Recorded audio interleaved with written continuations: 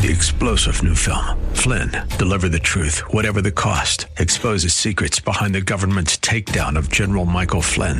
Flynn knew what the intel world had been up to. He ordered the first audit of the use of contractors. This set off alarm bells. He told the truth. He was the most dangerous person for Donald Trump to hire. They had to get rid of Flynn. Flynn, deliver the truth, whatever the cost. Available now. Watch it today. Go to salemnow.com. salemnow.com. Irreverent, over the top, and smart as a whip. This is The Rob Black Show. Welcome in, Rob Black and Your Money. I'm Rob Black, talking all things financial, money, investing, and more. One of my biggest regrets, or things that I see the most often on any sort of financial planning issue, is people always talking about wanting to start earlier than they actually did. It's tough to start thinking about money investing when you're 18, 20, 21, 22. But that's the best time to really start thinking about it. Let's bring in CFP Chad Burton from EP Wealth. You can find CFP Chad Burton at his website, chadburton.com. That's CHADBURTON.com. Chad, how are you? Doing well, Mr. Black. How are you? Well, probably true statement that I made right there, that coming out of college, thinking about money and investing is not the top priority for young people, but it could be, or it should be. What are your thoughts? Well, speaking of college, first of all, it's really easy to tell how long you and I have been doing radio together. Mm-hmm. You know, because if you remember when we met and grabbed our first beer together after an event, my wife was, at the time, 9 months pregnant with my son, Nick, who graduated from Texas Tech. It's his birthday today, 22 years. So today we've been hanging out for just a little over 22 years doing radio together. So happy birthday, Nick. Yeah, it's been a long time. Congratulations on you and I not getting a divorce. So. There's been times, right? There's been times. Well, good deal. Anyways, financial regrets, whether it's you buy a new car and a couple months later, you've got that buyer's remorse. Like, why did I spend so much money on this? It's now dirty and I need a detail already. Yep. Or you just get to a point where you're like, gosh, I should have saved a little bit more. I should have made coffee at home instead of stop by Starbucks every day, or Phil's, which is even better. And, putting more money into your 401k than your car payments. That's kind of a key thing these days. And it's interesting because with apps like Robinhood and Acorns that we talk about all the time, but especially Robinhood, it's really put investing in the forefront of a lot of young kids' minds. So it's a good thing. The speculation is a little bit rough. So as I've talked about before, as these kids are jumping on and buying story stocks or meme stocks or, crypto that's done well, but been very volatile, they've kind of moved into, let's invest straight into stories and in speculation and not building a financial base. So hopefully there's not some major correction that shakes them out of being investors. And hopefully they, continue on and start buying index funds for your first couple 100,000 and then start buying individual stocks and things like that. But it's interesting because I've had a lot of clients have their kids call and say, okay, what else can I do? What else can I do? And they have a Robinhood app, Rob, and they've bought shipping container stocks. They bought oil stocks. They bought, kind of the Netflix and chill idea, right? Which is basically Netflix and cannabis stocks and companies that sell pizza. It all kind of works together, right? But they don't even really know what the Roth 401k is, which is interesting. That's so fair.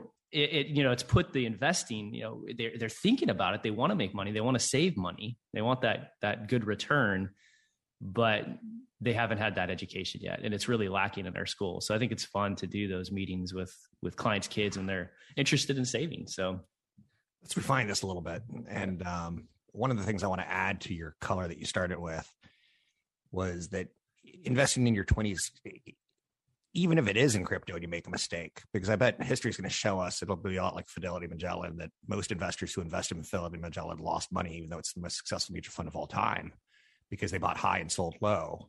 I'm okay with your son or anyone, 20-year-old, losing money in crypto, learning a lesson, and then in their 30s getting better at investing. Because it is a process. I think you and I have proven that over time, that it takes a little bit of time to get some of the mistakes out of the way. I bought biotech stock when I first met you a company called Cryomedical Sciences. And it was fighting cancer in a unique kind of way. And stock went from 2 to 4 and 4 to 0. And I never bought a stock under $5 ever, never, ever again. Never, ever bought a biotech again because I clearly didn't know what I was doing. Yeah. And I mean, I could tell stories of, a startup that I've invested in that just recently owner gave up and company's folding. They're trying to sell their IP. And it'll be, pennies on the dollar return. So for every one of those startup story things that you do, you're going to have, 7 to 9 strikeouts for every 1 home run. And that's not how you start investing. That's something I haven't done until I was in my 40s, right? You've got to build that financial base, have that base of, this is my foundation of my retirement. And now here's my 1 to 3% of my money that I can go speculate with. Because I'm young enough, if it goes bad and it goes to 0, I can make it up. I'll just save more for a couple of years. But, these kids that have this huge opportunity right now, which is a Roth 401k. Yep. And taxes are going to go up. I mean, we have another fiscal package coming down the line with a tax package that is messy, to say the least. Everybody's talking about the changes. I did a whole show on it yesterday, but none of it's even, close to getting passed yet. Everything's just proposals. And it still doesn't fix certain problems like we have, which is Social Security and Medicare and mental health and healthcare issues in the country. And so taxes are definitely going to be going up in the future. So if a kid's starting off, and they're asking, what do I invest in, is put 10%, at minimum 10% of pay into the Roth 401k. You're going to get the company match on top of that. So there's your 15% starting off right away. And it's going to grow tax-free for the rest of your life. When you retire, whatever you pull out is going to be tax-free. There's no investment that's ever going to beat the Roth 401k. Not a chance. So, and it's kind of easy because you tell them, okay, if they have target retirement date funds, like a 2060 fund or beyond, which is very aggressive in the beginning, just choose that for your first 50 grand. And that allocation will be just fine. And so, and then after that, pay down the debt, any debt that you have, get rid of it. And then, so let's stop for one quick second. You said Sure. a Roth 401k. Can you get a Roth 401k with Robinhood, or do you do a Roth IRA? no, you can't even do a Roth IRA with Robinhood right now. So that's just kind of a normal brokerage account. Okay. So, the Roth 401k, you want to get that money in because typically there's a match from anywhere from 3 to 6% of pay for most employers. Okay. So it's like you're putting your money in, your money goes into account that's growing tax-free forever. Your employer's match is going into an account that's growing tax-deferred until you take it out, and then you pay taxes on it at retirement.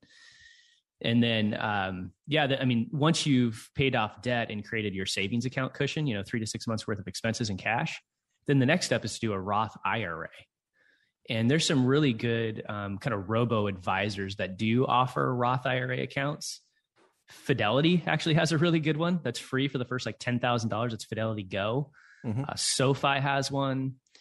Vanguard's is good, but you have to have an account for $3,000 before you start it. But I've been pointing a lot of people in the Fidelity Go direction because kids can easily jump on there, and within, as long as they have earned income, you can fund that up to $6,000 a year as long as they've had a job that made that much. And it's really simple to set up. It goes into some of the Fidelity's like index funds, and it's a decent portfolio, and it's free for the first $10,000. I mean, can you remember how much investing cost, Rob, when we first met? Oh yeah. It was $40 a trade. $40 a trade was a good deal back then because it used to be 2% commission, and all of a sudden it went down to, because of Bidwell, if it went down to $40 a trade, now it's free.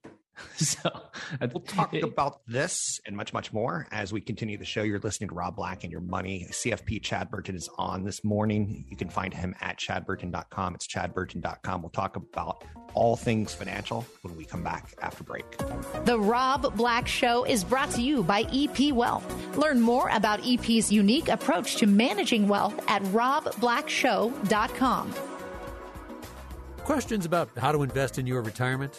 Check out robblackshow.com and get in on the conversation. Subscribe to the podcast and video channels. No one cares more about your money than you do. It's time to start to feel good about your financial future. robblackshow.com. robblackshow.com. People who are millennials and younger are facing interesting times with the economy, with new ideas like investing in cryptocurrencies. But they're also trying to adult and grow up in a time of COVID. Joining me today, CFP Chad Burton. In our first segment today, we talked a little bit about getting the children of Chad's clients investing and what that looks like in the conversations going about with it. I had to cut you off because we were short on time. Chad, was there any last thoughts on that topic? Well, it's just the idea of, the steps to take as these kids are kind of jumping on. They're starting investing in some of the high flyers, the story stocks, the meme stocks, and crypto. Come back and build a base first, right? What are the financial things that I've seen done in the past that help people, be comfortable with money, realize how much they need to save, not make emotional mistakes, and be able to continue to build wealth. Because Rob, I've seen teachers become wealthy because they were systematic savers, right? And eventually they went into other assets and bought positive cash flow real estate and just continued to build wealth. And the one thing that's common is they didn't, buy super fancy cars all the time. They didn't constantly swap houses into the next one they could barely afford. They were just concentrating on appreciating assets or cash flow assets, and just were able to save. So when they build that foundation, again, really focus on the Roth 401k for younger people, because when you start off, you're working out of college, your income's lower than it's going to be in your 40s and 50s. In your 40s and 50s, your taxes are going to be much higher, not only because you're making more, but because of where our government is going and all this debt that's being piled on that has to be paid for some way, shape, or form. So the Roth 401k, give up that tax break in the regular side of the 401k. Give up the tax break and put all of the money into the Roth 401k if you're younger, because that's going to grow tax-free forever.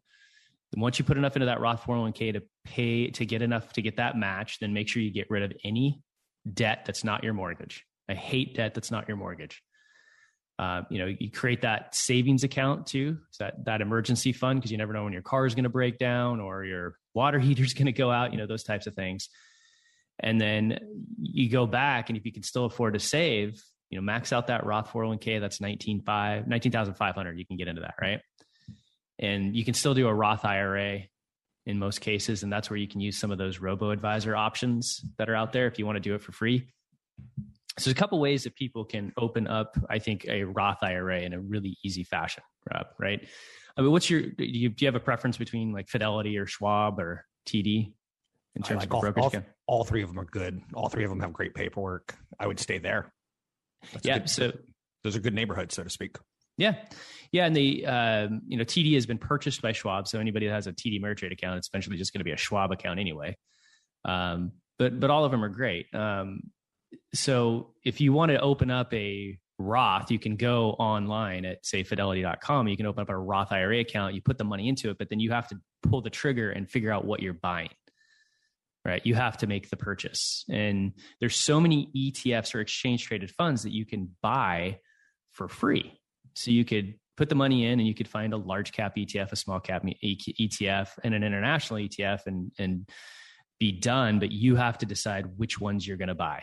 And when you buy them, I would always encourage, especially the younger people, to make sure after you've made the buy that the dividends are being reinvested for you to buy more shares. It's an automatic way to continue to save. If you don't do the automatic dividend reinvestment, all of a sudden the cash is going to be piling up, and then you're going to have to find out, okay, what can I buy now? I've got all of a sudden $100 in dividends that have piled up. What can I buy for $100? So it's a lot more of a no-brainer approach to reinvest those dividends. If you're looking for a more even automated approach where they decide what to buy for you, you can use some of the robo-advisor options. That, again, some of them that are free for the first 10 grand, Fidelity Go. They use their select index funds. They create the portfolio for you. You just go online, you open up, do I want a Roth account? Do I want a regular brokerage account? And you start putting the money in there. And that's a great way to do it until you get to like 10 grand. Then you figure out, okay, do I want to continue on, or do I want to put it back into the regular brokerage account and decide what I want to buy myself? But then you can at least look at the portfolio, look at the pie chart that they're presenting to you and say, okay, so professionals put a certain amount in large cap, small cap, mid cap, international, emerging markets. So I should be doing the same thing. It's a good way to learn, how you should be investing. So that's the Roth, right? And then you and I both use the Acorns app, which is a kind of automated way to save too, right? I have a question about Acorns because I'm not as savvy with it as I should be. They don't have a Roth option, do they? I know they have a retirement, but they kind of set things up in a cute manner, like invest for your future versus investing for now. And I know they have a regular account and I know they have an IRA. I don't think they have a Roth, do they? I don't think so. I haven't logged on for a little bit. I just kind of set mine up just so I know how it worked. I, signed up my debit and credit card so it rounds up the purchase, pulls a few pennies out of my account and puts it into an ETF, exchange traded fund portfolio, which is ETFs are just like funds, right? I don't think they have a Roth. I mean, it's worth a Google, right? But I don't think they have one because, these businesses, Rob, the robo-advisors are really not. I mean, they got to get really big before they're profitable, right? Really, really, really big. And so when a company offers a Roth IRA or a regular IRA, any type of retirement accounts, it comes with a certain amount of reporting to the IRS. And I don't think they want to be in that business yet. Question for you. I'm not a Robinhood user. I'm assuming your son is.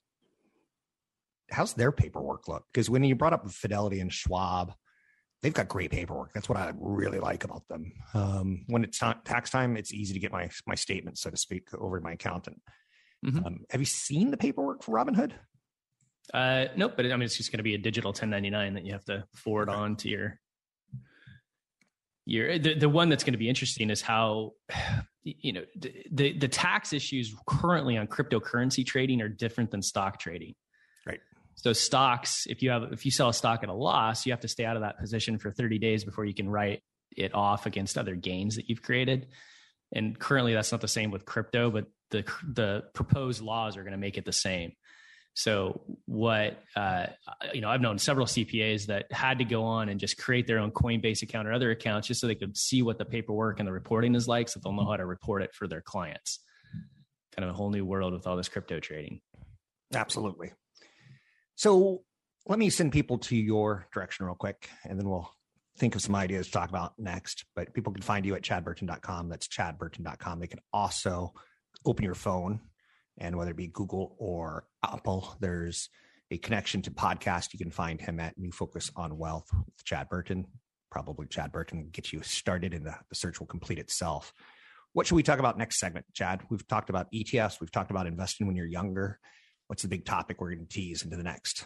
I think as we go through 2022, especially with some tax changes, you're going to start seeing more and more mutual funds transition into ETFs or exchange traded funds. Really? They're very similar. So for example, DFA is a fund company that is, only advisors could use. They were kind of somewhat of the inventors of smart beta, where you take indexing and you put some rules on it. Yep. And it's always been mutual funds, and they're starting to transition to ETFs, exchange traded funds.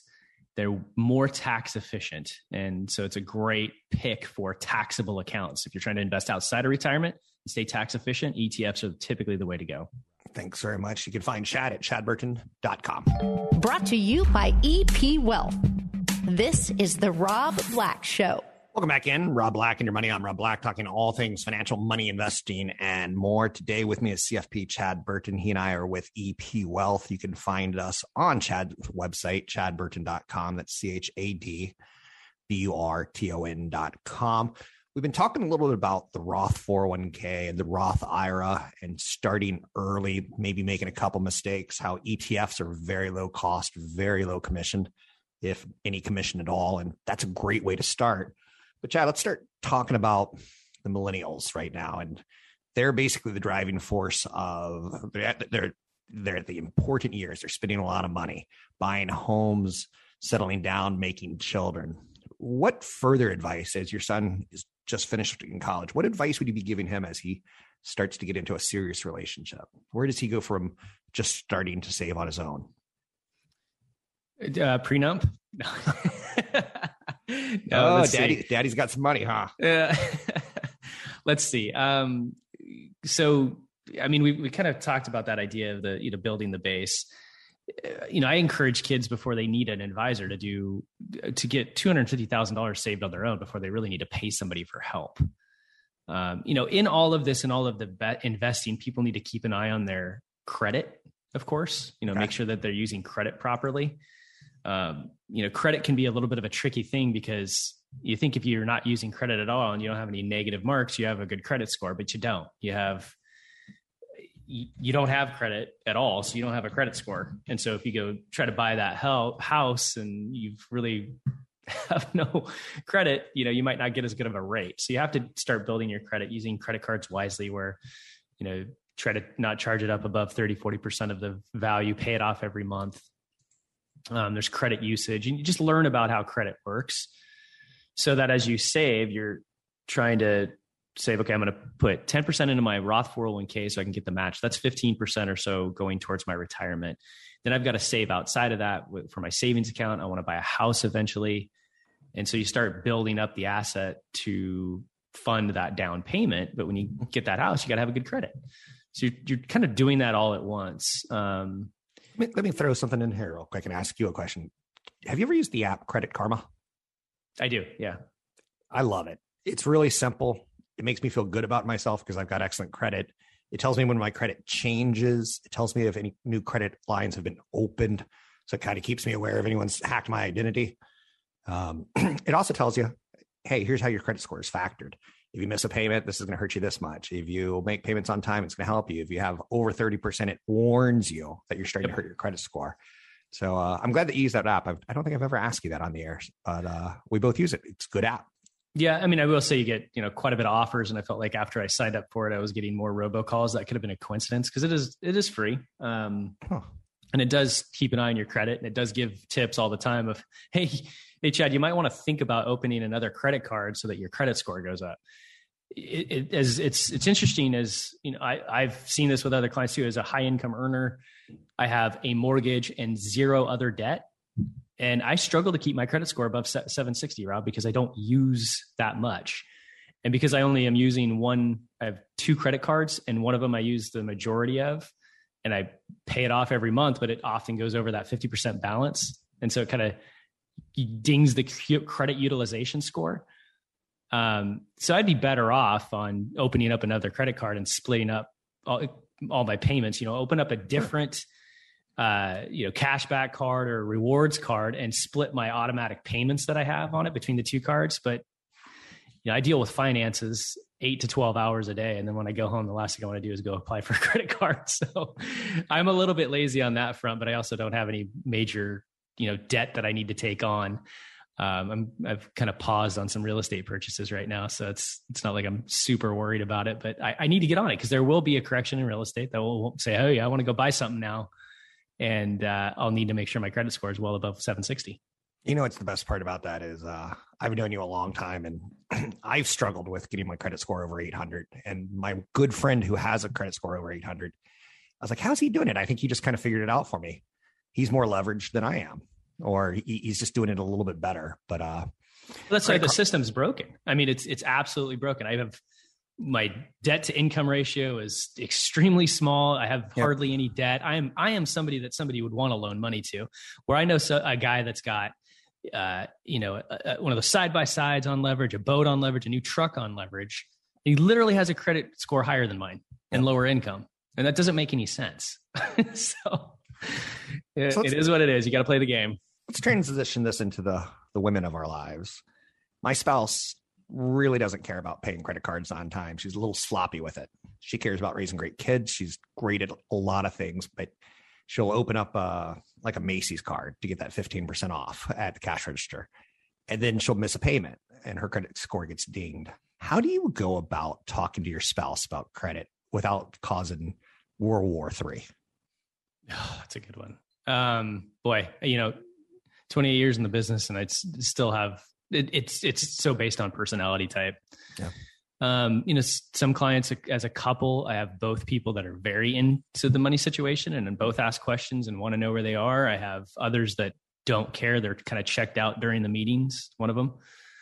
And it's all over the place. It's just learning to talk about money is one of the hardest things in marriage, learning how to fight and then learning how to talk about money.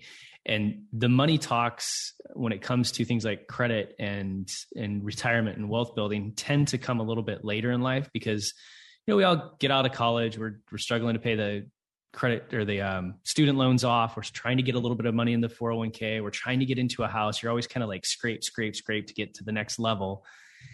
But then once you have kids and those kids are out of college, that's when your income is typically the highest level. You're hitting your career path. You have extra money now because you're not paying for college and extra kids and, $1,500 soccer club type stuff. And so people start to really try to catch up on savings. And that's when more of the money talks happen. We're like, okay, it's time to buckle down. We can't spend as much on these items. We have 15 to 20 years left that, we're going to need to retire. So let's start saving.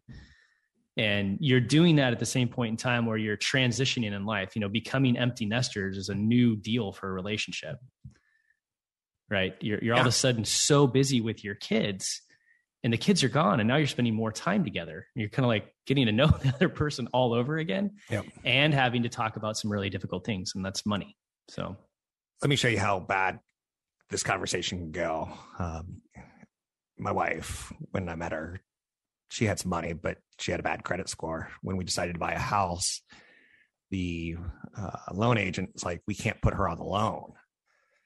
And I had to go to her and say, I'm going to use some of your money for the down payment, but I have to have my name on the loan and not you. So my name's gonna be on the house and not you. And it was very stressful for her to process that because she's like, what if he leaves me? What if he divorces me? Is he going to get to home? And am I going to be kicked out? Will I have a place for my kids? Like things along those lines. It can be kind of awkward, but it's a good conversation to have. And that's one of the reasons we're going back to conversations are good and keeping your credit clean is good and utilizing credit so that you have a good credit score. So you don't get, how shall we say, pinched out of a loan. I'm sure you've seen some pretty awkward conversations more than that one, but that was probably my biggest one so far in life.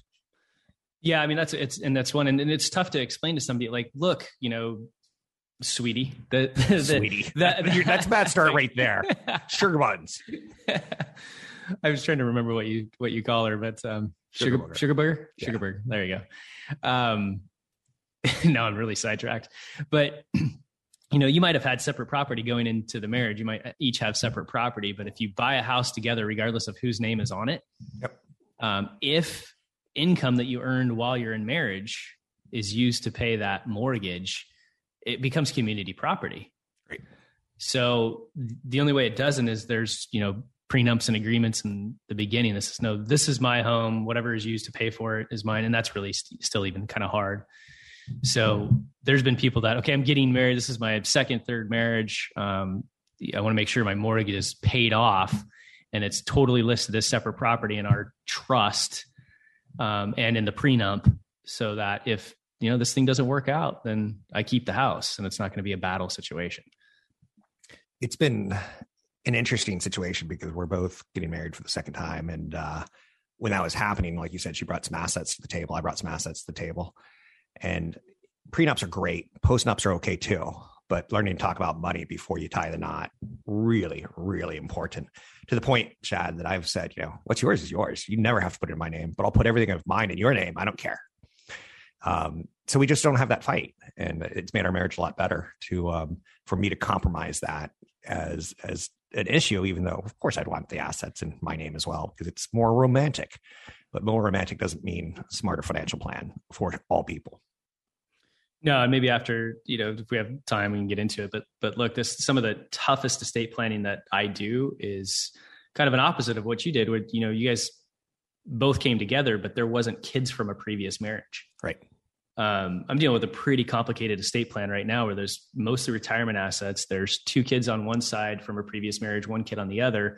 2 kids are not good with money and always kind of financially in a tough spot. And the other kid is really good.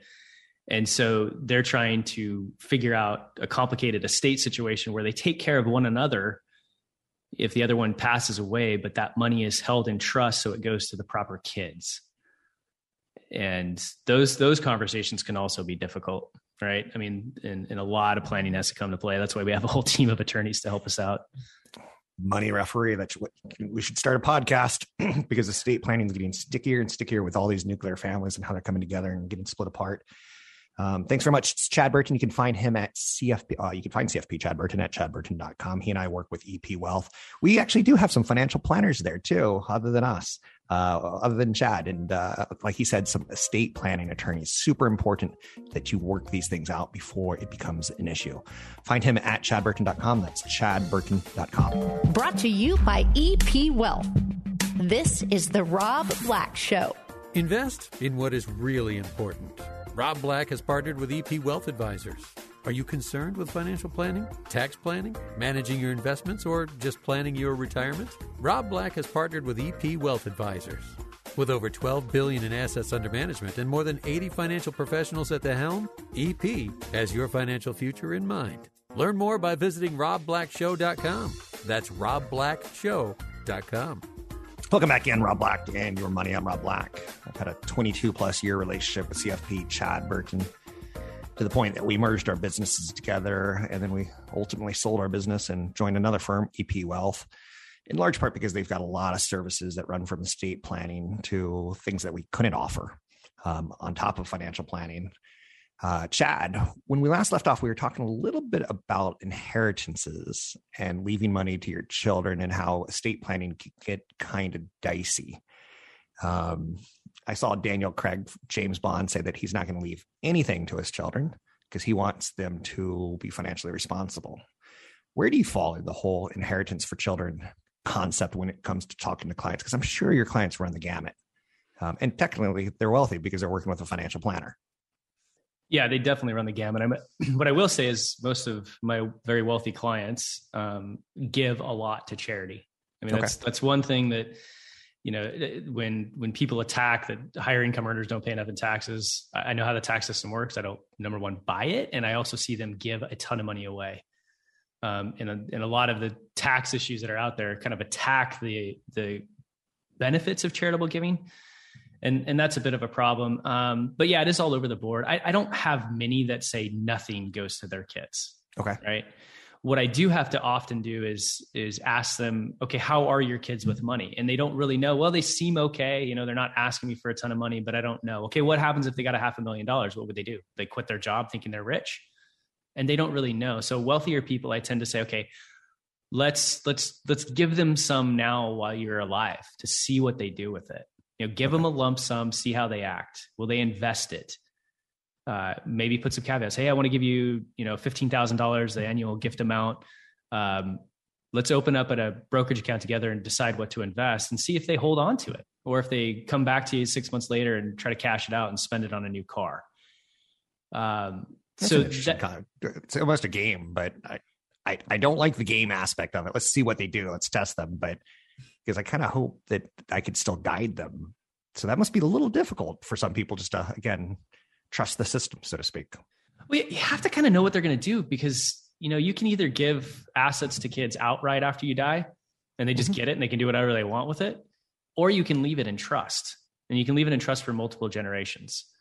Right now we have a lot of clients funding GST, generation skipping trusts, before, some of the laws change, where they put an asset into a trust that is going to be there for their kids. After they die, it can support the kids even a little bit while they're alive. The kids get to use it for their entire life. Whatever's left over, though, is going to go to the grandkids. And, that's, you got to pay the money to set those up. There's an extra tax return that's typically done. And it takes some effort to do it. But you can literally haunt people after you die and put a lot of restraints on those assets, so that my big fear, Rob, is that, I pass away, my kids get the money. They get married really, really young. They get a divorce when they're 35 and lose half the money in a really bad divorce, because they didn't keep it separate. They didn't keep it in trust, listed as separate assets. And, somebody that doesn't deserve the money gets half of it. Right. That's my big fear. So far, my kids are all pretty good with money. How are they dating now? Well, so my oldest, Nick, it's, he's like, whatever, he doesn't really care about a long-term relationship. Eli, 3-year relationship with his girlfriend that they went to college together. And any other kid, I would have been like, don't go to college with your girlfriend, but those two are pretty solid. Okay. And, daughter, 2-year relationship too. So it's so far so good. I am a little bit worried about Ava, Rob. She spent $300 on a Luke Bryan concert ticket for this weekend. she was asking me to help her. I'm like, there's no way I'm buying you a $300 concert ticket. Absolutely not. She's working. So they've all had jobs, even through high school, straight A students. So spend your money on what you want. But I would have never paid $300 for a concert ticket. Let me put a little fear in you. If you don't give her that money, Chad, she's going to go find another man that will. Have you seen those memes? Like, make sure your daughter travels a lot while she's young and with you, so she doesn't, get conned by some crusty old guy that wants to take her on trips. So, one of the benefits of not having a daughter, I never have to worry about that. Yeah, it's scary. So, let's wrap this up, and I can tell you one more estate planning nightmare. My mom died this year of COVID in January. So her estate's not going to settle until the end of the year with a tax return. And 5 boys, 1 daughter. There's one brother who's a jerk. There's one brother who wants more. There's one brother who wanted the house. There's one brother who took her car. I'm sure you have. So that's one of the reasons I want people to have estate plans, and more than just write it down on a napkin, get a lawyer for a will, or get it in California, a trust. In large part, it makes a ton of sense when you die. Yep. Got a situation, 20 acres, super nice piece of property. The one kid that none of the other kids like is on the property, will not move. They're trying to, force a buyout of the property because mom died. Yep. And it's a bit of a nightmare, and it's going to take the estate probably a year or 2 longer to settle, because that family issue wasn't dealt with in clarity inside the trust that says, no, you're bought out. You know what I mean? So you've got to think about those family dynamics, because you could be leaving them a lot of money, but you could be leaving them, broken relationships that'll never be repaired. So you got to be careful. Absolutely. We've got about a minute left. Do you want to plug yourself or plug your show, your podcast? Any last thoughts? Yeah. You can just go to New Focus on Wealth is the iTunes pod, or just go to chadburton.com. All the links to the platforms are there. And then, EP Wealth, we do the investing, fee only, fiduciary based financial planning, estate planning, taxes. We do it all. So we got a team of well over 50 certified financial planners. We got CFAs running portfolios. So check out the team, well over $12 billion in assets under management. So check it out, chadburton.com. So one final question. Is your daughter going to the concert this weekend? She bought the ticket. She's going. Bought the ticket. Got it. That's the way to wrap up the hour. That's CFP Chad Burton. You can find him at chadburton.com. That's chadburton.com. You can always find me and a podcast of the show at robblackshow.com. Don't miss an episode of The Rob Black Show. Subscribe wherever you listen to podcasts. 3-star General Michael J. Flynn, head of the Pentagon Intelligence Agency, knew all the government's dirty secrets. He was one of the most respected generals in the military. Flynn knew what the intel world had been up to. He understood its funding. He ordered the first audit of the use of contractors. This set off alarm bells. The explosive new documentary, Flynn, Deliver the Truth, Whatever the Cost, uncovers the facts behind this scandal. Flynn told the truth. He was the most dangerous person for Donald Trump to hire. I find out the worst enemy that I'm going to face in my life is right here in America. They took my assessment and they wanted me to change it. And I was like, I'm not changing it. They had to get rid of Flynn. With in-depth interviews, archival footage, and never-before-seen personal records of the man behind the headlines. I just felt like I was drowning. Flynn, Deliver the Truth, Whatever the Cost. Available now. Watch it today. Go to salemnow.com. salemnow.com.